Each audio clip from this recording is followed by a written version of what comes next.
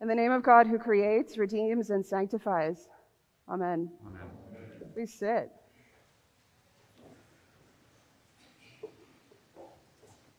Our story this morning begins in the early morning, at dawn, when the light hasn't come yet. And the women are going to the tomb, the place where Jesus has been laid. And he's been there since late Friday afternoon. But because of the Sabbath and the festival, the women weren't able to go before now. They had to wait. They had to wait to go and give him a proper burial. So this morning they get up as early as they can, before the light even comes, probably, just as the night rolls over into the next day. And they go to prepare his body and to say a final goodbye. And for me, and maybe for you, when I think of the losses in my life, I can remember those sleepless nights where you can't really find rest, where you sort of don't want to see the light in the morning. You want the world to be different, because it certainly already is for you. And there's almost a sadness when the light comes. I imagine that in some ways, if you know that feeling, you can imagine what it was like for these women. In other ways, I'm not sure we will ever know what it was like for them, truthfully. But in this way, I think that's a profoundly human experience that we can connect to. These women were at the cross. They waited. They never left him, even when everyone else fled because they were afraid. These women stayed, and they watched. And the world certainly was different for them. After all, they had followed him and eaten with him and spent time with him and loved him. Tradition tells us that there were quite a few women there. The gospel names a few this morning. But we have every reason to believe that his mother was there, his friends, disciples, devoted followers. They had put their hope and their faith and their trust in him. And they believed that he was going to change the world. And now imagine their disappointment, not just their sadness and their grief, but now that would all seem to be lost. How could he change the world now that he's gone? And so, like so many times when we lose a loved one, not only is there the sadness and the heaviness of grief, there's also the loss of a dream. And so this group goes together, this group of women, because this was traditionally women's work. Lots of Marys and Joanna, and probably some other women that weren't named. And they arrive at the tomb to see the stone rolled away. And in his place, because he's gone, there are suddenly two men in dazzling clothes. And we've seen this dazzling in Scripture before, not that long ago, actually. The Greek usually translates that it looks like lightning. Their clothes are so shiny that it looks like lightning. And it tends to happen in Scripture whenever something really important, something really holy is happening, like the Transfiguration. And in those instances, the ancient people would have been terrified, right? And that's what we see in the gospel. These women are terrified because they believed and they had seen in their own tradition that coming in that kind of contact with the divine was dangerous. It changed you. It changed your body. It changed yourself.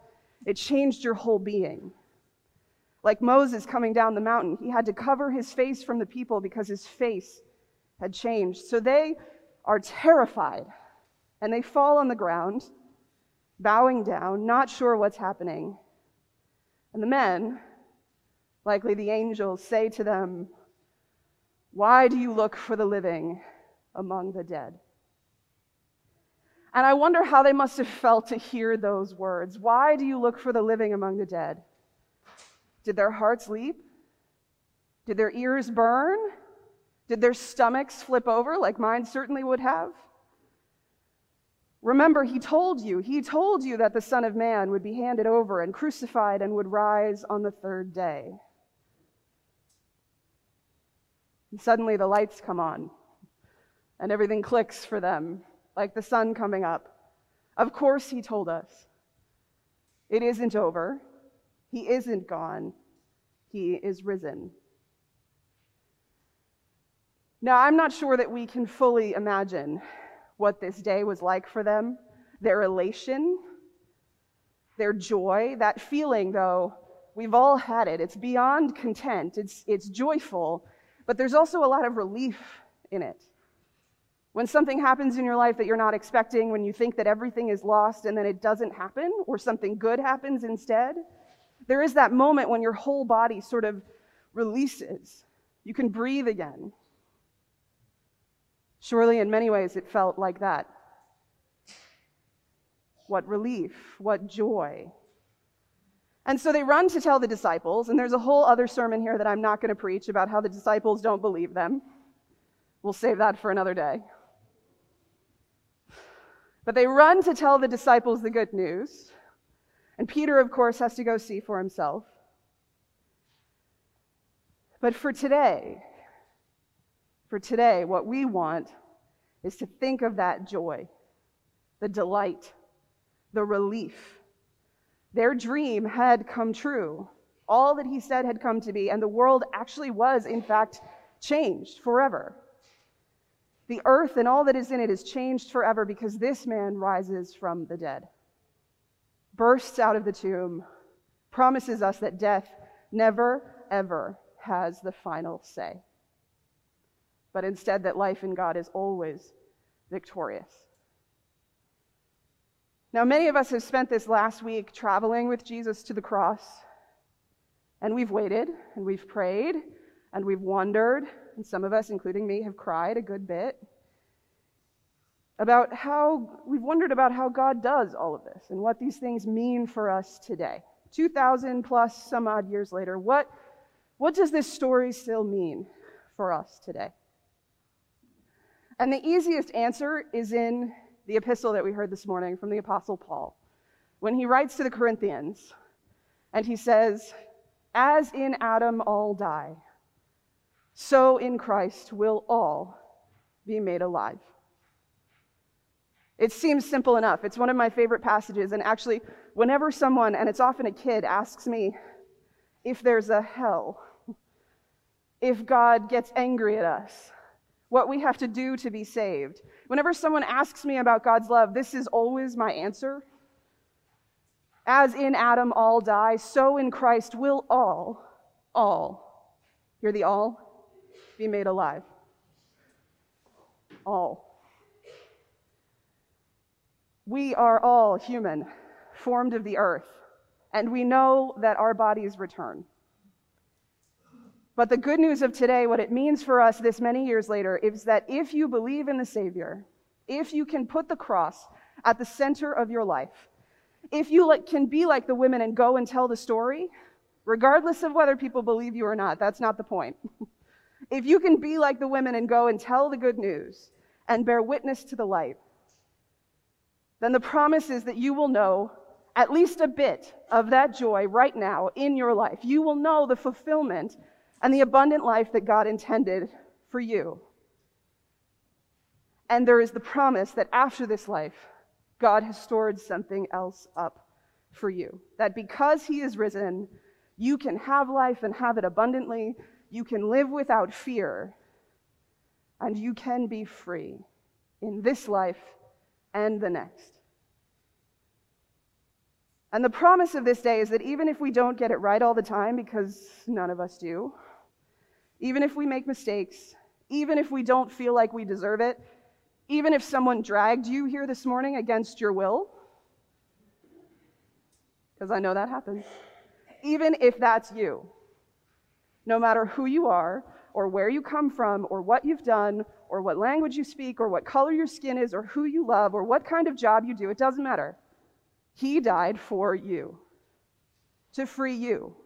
And at the end, because you are human, and because you were made in the image of God, you will be made alive in Christ. Not because you've earned it, not because you've done some amazing thing. Maybe you have done amazing things, in which case, congratulations. But that is not what saves you. It is his love that promises that all will be made alive. As in Adam all die, so in Christ will all be made alive. This is God's will. It has always been God's promise, and it is God's dream. For you to know that you are loved, and that there is a place for you and a plan for you, and that God's promise will be true no matter what you do. You can't wipe it off. You can't run away from it. There's nothing you can do to lose the love of God. It's a defiant kind of love, a defiant kind of good news, an insistent truth, a persistent love that will chase you, love that insists that where there is brokenness, there can be peace and healing, love that insists that no one is ever so lost they can't be found and renewed and reconciled, and love that insists that no one is ever so far gone from us that in Christ we won't see them again. The promise always is that we will find each other again. And so there's nothing you can do to lose this love. It is already yours. And in the face of a world that is so broken and can be so judgmental and so harsh and so unjust, I think that's really good news. That God's love says, in fact, there is another way. And the thing about this love is that it isn't kind of cheap grace, right? It isn't just slapping a Band-Aid on the surface and saying, oh, well, it's fine. You know, it's done. We fixed it. This is hard-won, deep-rooted, stronger than death kind of grace. And it refuses to yield until there is peace and compassion and love and life. So you are invited not to just take in God's love today, though that's a very good thing for you to do, but to try today and in the rest of your life to be like the women in the gospel this morning who go and tell the story.